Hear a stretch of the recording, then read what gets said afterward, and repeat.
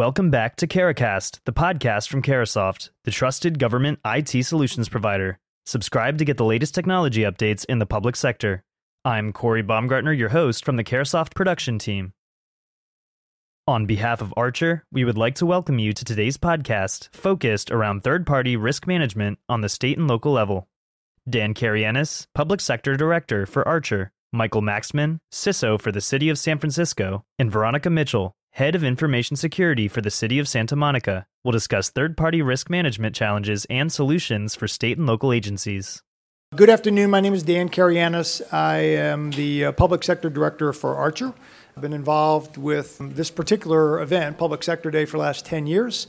And we really appreciate the fact that we have so many state and local folks that want to learn more about a couple topics we're going to hit on today. This first particular panel is going to talk about third-party risk management. So without any further ado, why don't we get started? So as I said, third-party risk management. I'm going to have the individual panelists introduce themselves, and then we're going to get right into some, hopefully you'll find some very important interactive questions.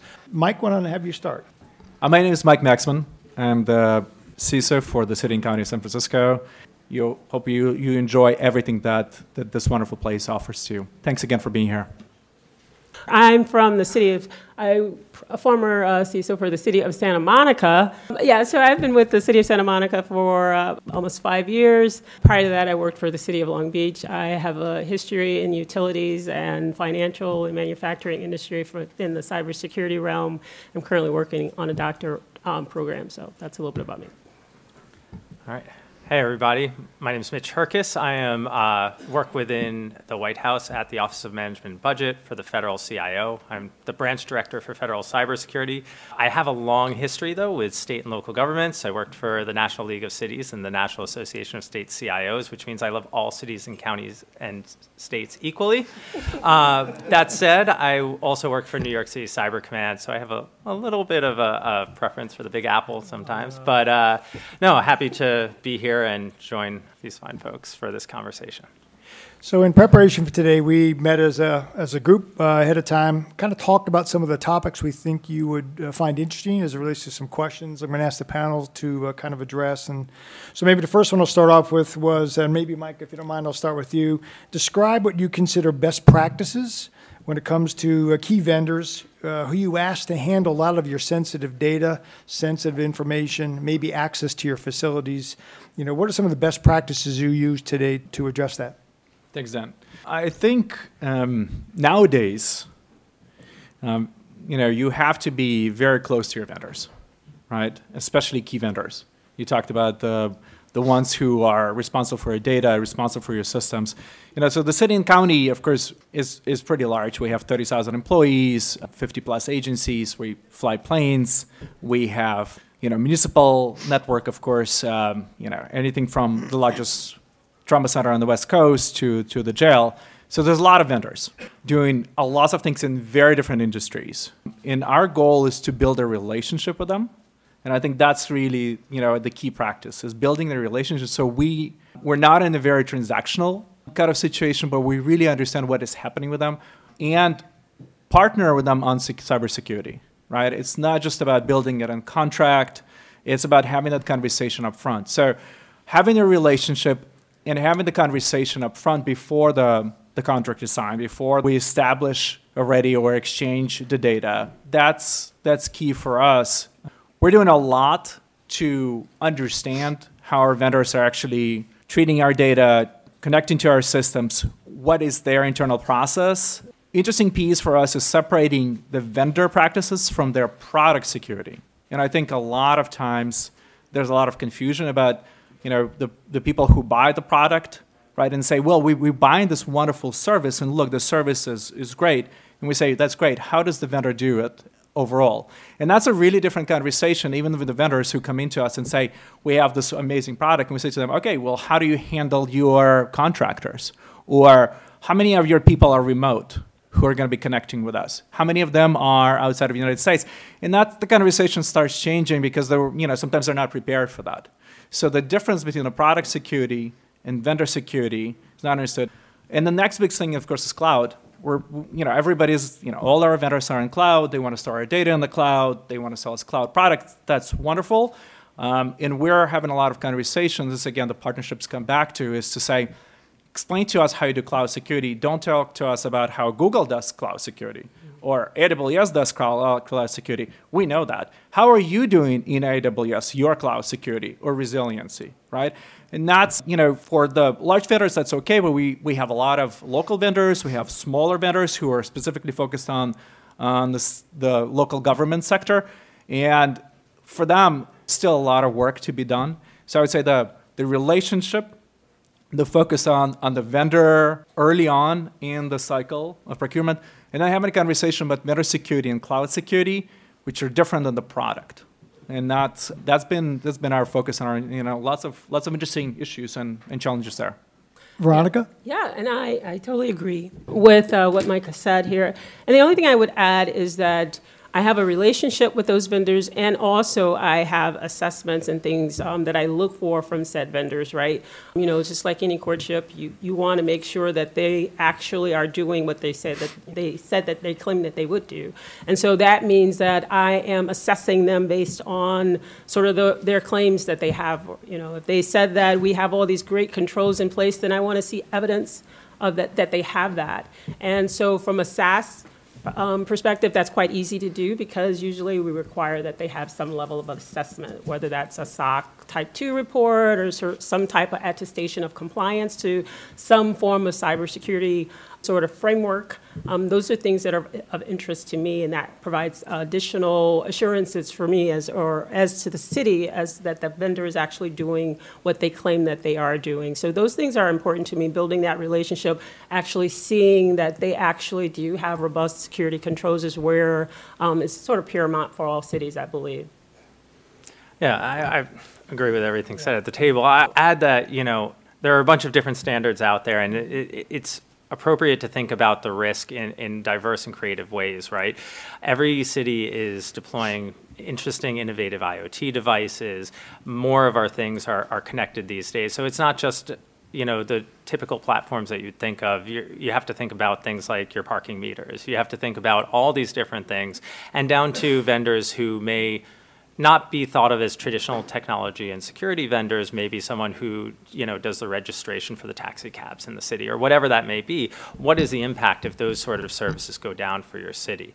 And if you can think through those sort of things and think through how do we do the risk reduction, and all things are not equal, but we have to determine that risk appetite, right? And what standards are they following, and how much assurances can I get through this process? And then, based on the partnership, and it's a holistic package. You have to think about all these things along with what am I trying to achieve, and start that conversation of secure by design from the beginning.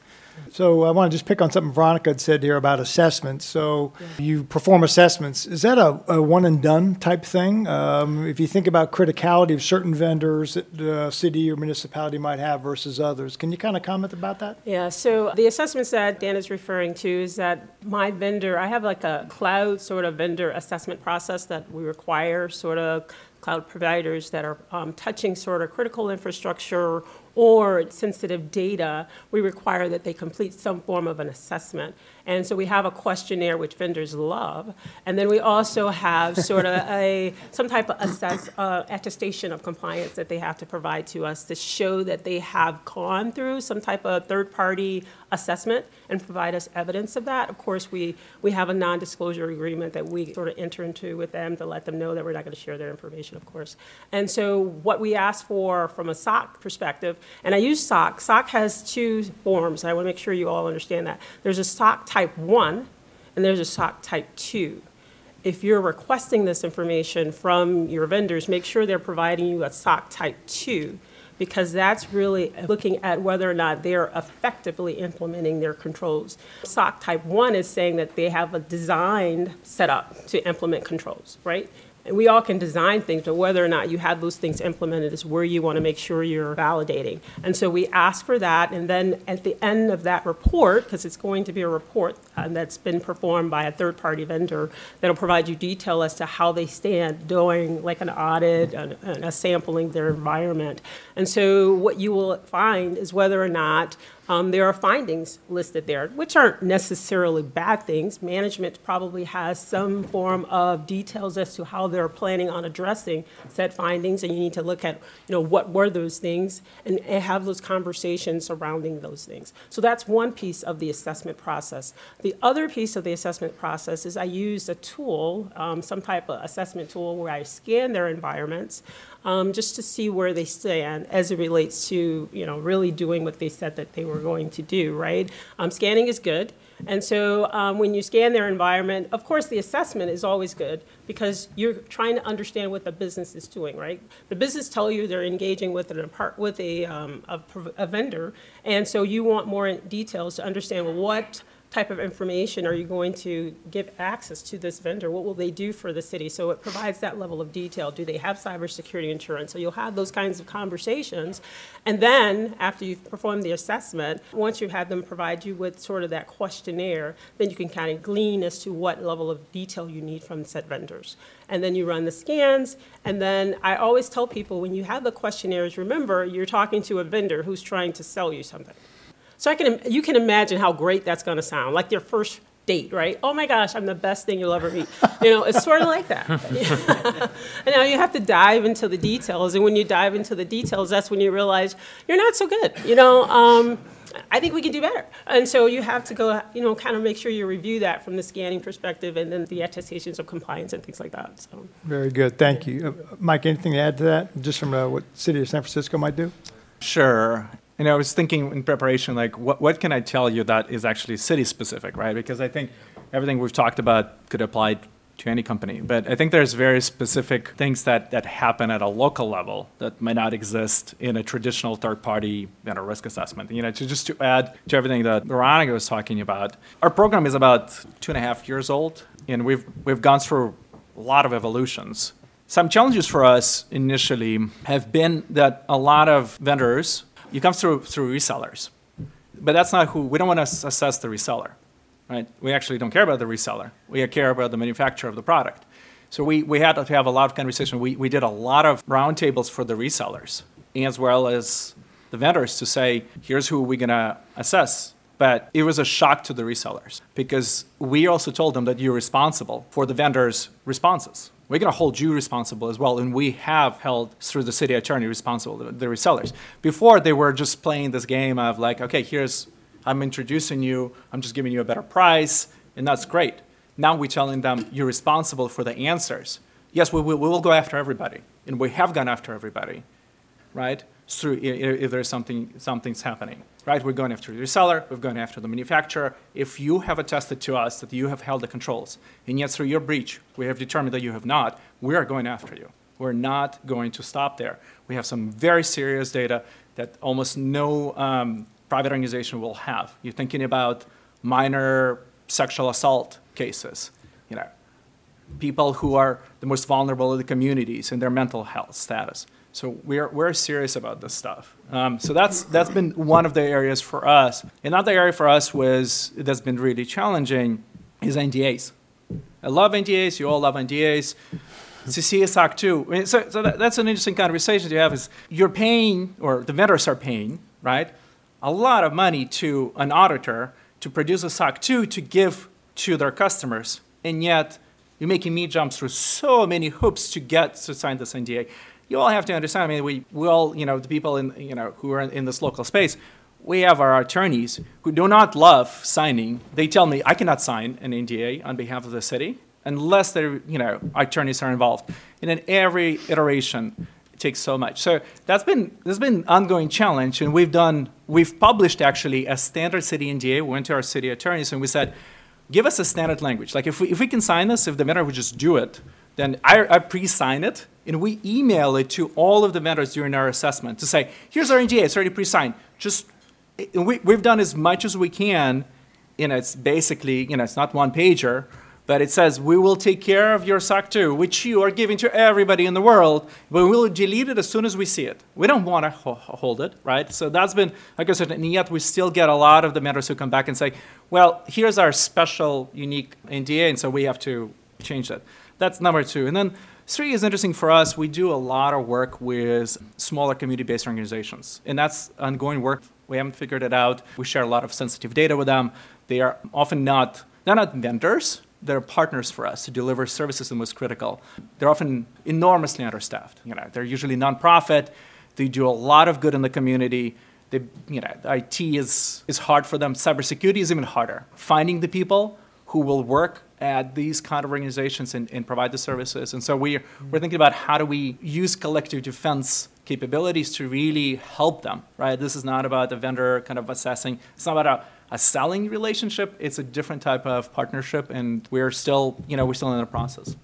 Mitch, did you have a comment? And I have a follow-up for you as well, Mitch. Yeah, so from an assessment standpoint, I do want to say, like, when I was in New York City Cyber Command, we did have certain instances where select things that were critical, as you kind of mentioned, we would go so far as kind of a collaborative red teaming with some of the software providers or IoT that we were deploying in the city. And I think that can be really valuable. Now, not everyone obviously has the resources at the state and local level to do that, and it can't be done on everything. But there are other opportunities. One of the things I've been thinking about is when it comes to state and locals is one of the things we're very excited about is we're going to soon be putting out a requirement for self-attestation for software producers who provide software to the federal government, is contracting with the federal government. In those instances, they are attesting to the federal government to meeting certain minimum requirements in their production, in their software production, how they develop that software, meaning certain sort of security standards. And I think once that occurs, I think that's a wonderful thing that state and local governments can leverage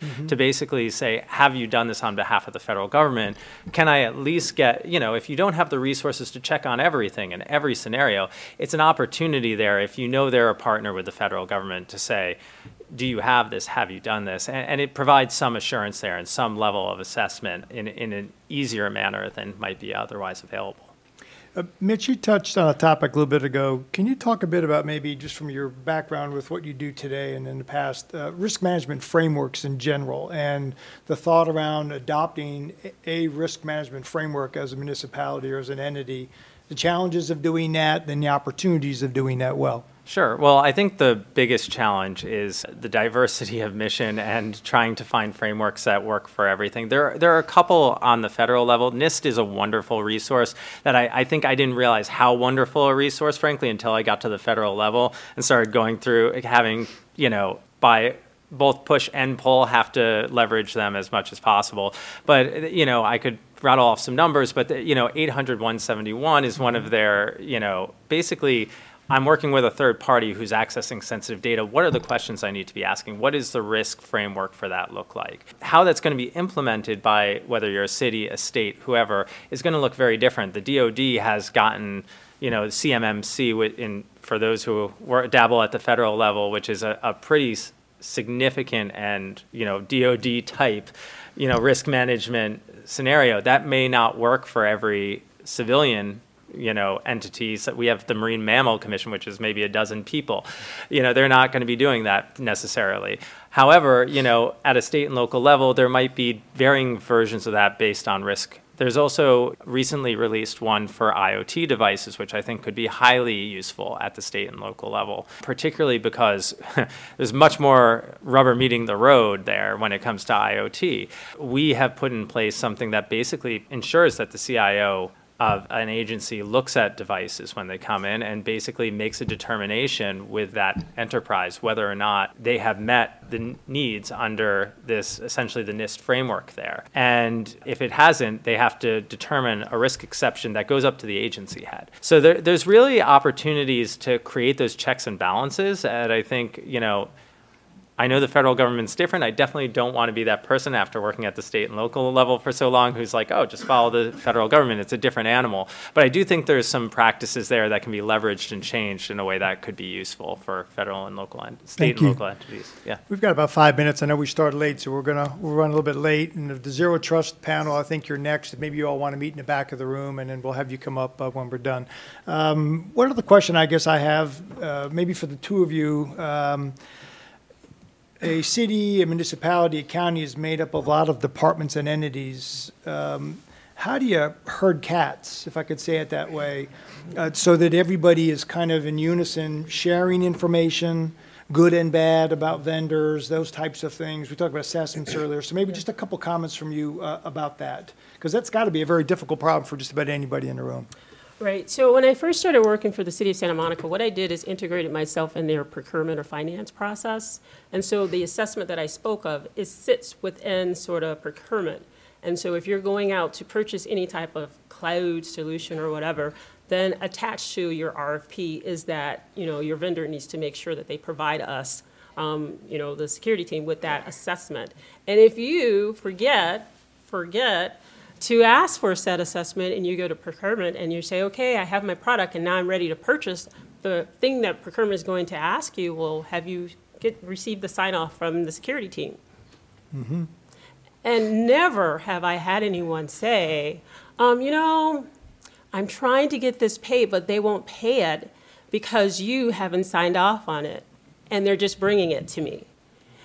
Never has anyone gone to council and said, security is holding up the purchase of said product when they just gave it to security 2 days ago, right? And so, the purpose of doing that is just to make sure they don't, of course, it's to kind of address the shadow IT, right? We want to make sure we get as many as we can before before they go to purchase and we have no idea and something happens. And then, they're looking for us to help them. And that's one thing we really didn't talk about as far as shared services. Some businesses have the idea that, if we're going to use cloud, why do we need to even involve IT? It's a cloud service. We don't need them at all. And that's not the model. So I sort of had my little picket sign going around. It's like, no, it's a shared model. We still have governance that we have to tackle. We still have to make sure we're involved in case there is a cybersecurity breach. You're going to have to engage with us. So let's make sure you get us involved early so we can do our due diligence, because we have to attest that the city has done that, validated that the vendor has implemented reasonable and appropriate security controls. So it's to the city's importance that you make sure you involve us in that process. And so I just wanted to make sure that I spoke to that, and I don't know if I answered your question. No, that was great. Anything to add to that, Mike, at all? Yeah, procurement is our best friend. We are very closely working together. I mentioned that we are a little new to the vendor risk game about 2 years ago. So we had an uphill battle to convince our agencies and departments, 50 of them, that we will help you in this process. Right, it's already such a long process that the government to get anything done. There's already 17 checks. I might be exaggerating, but we were going to introduce a new cyber check for everyone, and we basically we started with saying we're pretty much going to cover everything technology-wise. So it was a long education campaign of why do we need to do it, why is this a problem, and how will we actually help everybody to move faster to this, and they'll actually see value. And we've been delivering on that.